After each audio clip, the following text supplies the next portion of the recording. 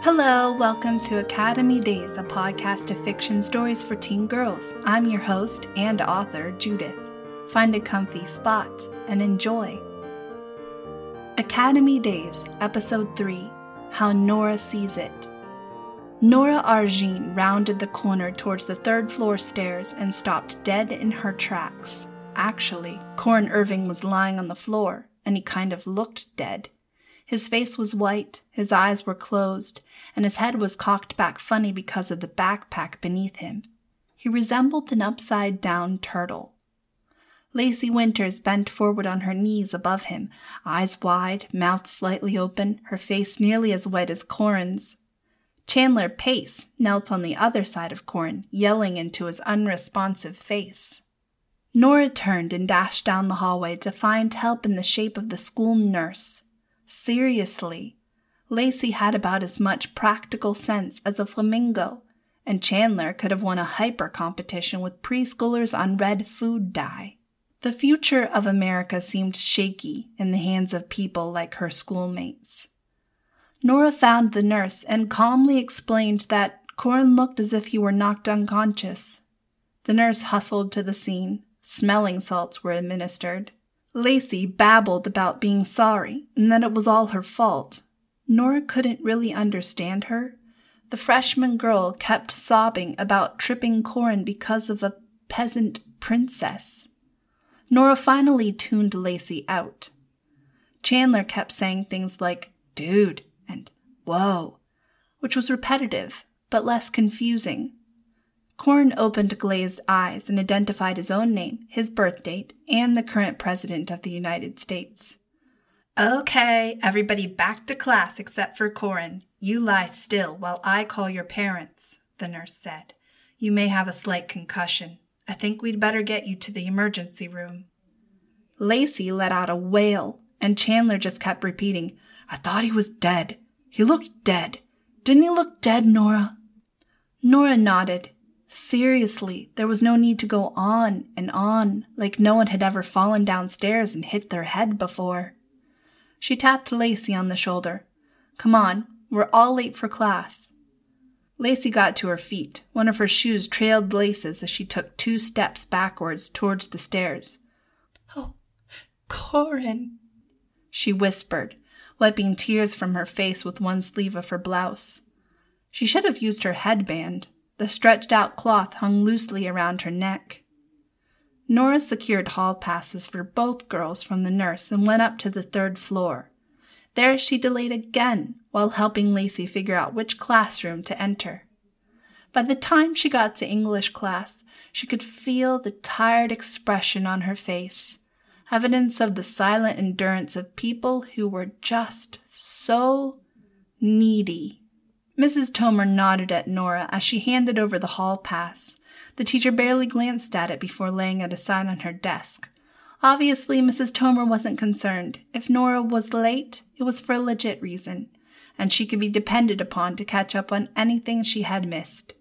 Nora settled in and took detailed notes on her book report rubric. If she chose a classic approximately 250 pages long, she could split it into 50 pages per night and have the book read within a week. She could turn the book report in at least a week and a half early and get the extra credit, and then she'd have time to get ahead several lessons in geometry. Nora jotted down her homework timeline in her agenda. If she worked it right, she would have extra time to study a few more of the case notes her cousin had emailed her last weekend. Nora gazed down at the plan and vowed to make it work.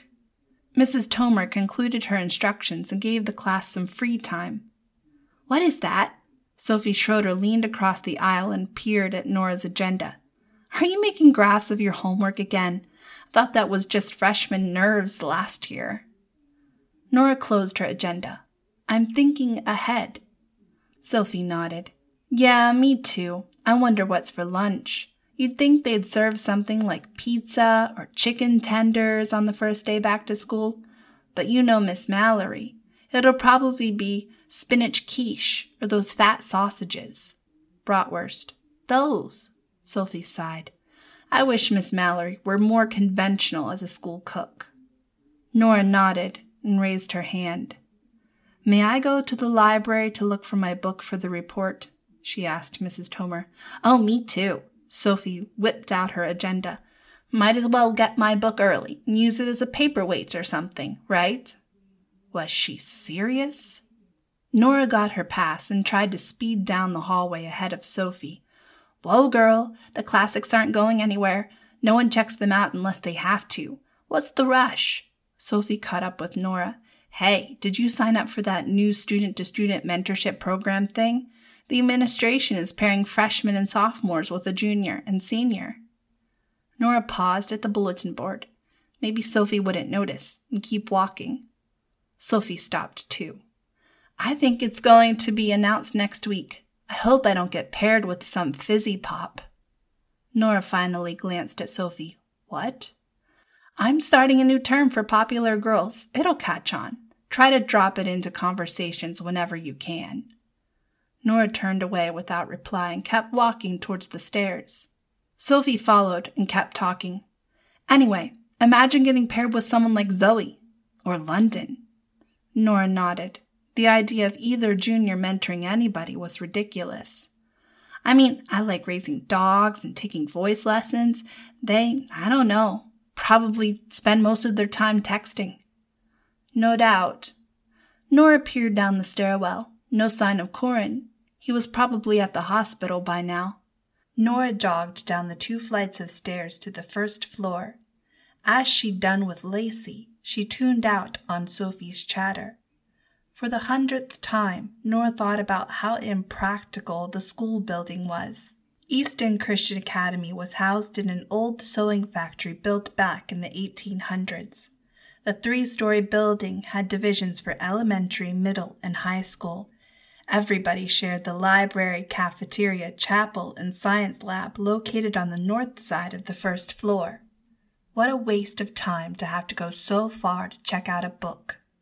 Maybe when she became a successful judge, she'd rebuild ECA and donate some law books to the library.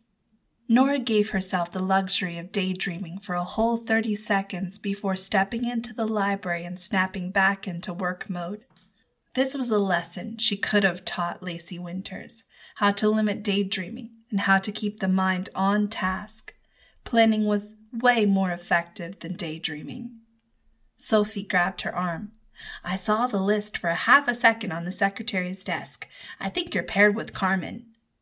Nora blinked. "What?" "Carmen Oliver, you know, the senior in the wheelchair." Nora shook her head. "What about her?" "She's going to be your mentor." Nora shook her head again. "I don't need a mentor." She turned away and headed towards the classics section. Sophie followed. "Then why did you sign up for the program?" "Free tutoring. I'm hoping to get paired with someone who's great with numbers," Nora murmured as she ran a finger across book spines. She glanced down at the list of possible titles Mrs. Tomer had provided. She wished they were starting out the year with a non-fiction book report. What use was it to dwell on moldy stories written by dead people? She hadn't even gotten through the A authors when she spotted her choice. Sense and Sensibility. Sounded good. Nora was a huge advocate of sense. Most people needed way more sense than they actually had. She pulled the book from the shelf and started flipping through the pages. Wait, was this actually some kind of romance?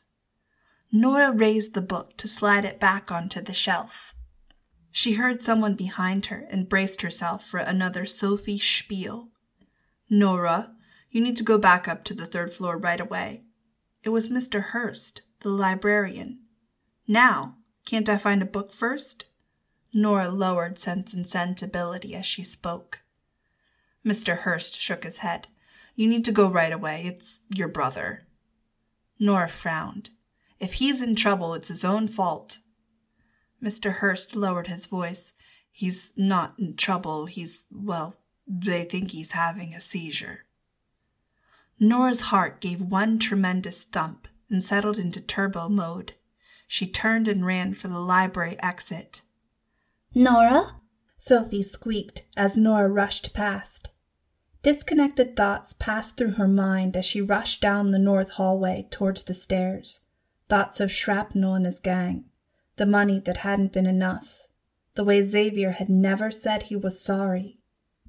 A siren echoed in through the open stairwell window as Nora turned the corner, and then, for the first time in a long time, Nora couldn't ignore how much she cared about her older brother and what had happened to him. Thank you for listening to another episode of Academy Days. Come back next Tuesday for another episode.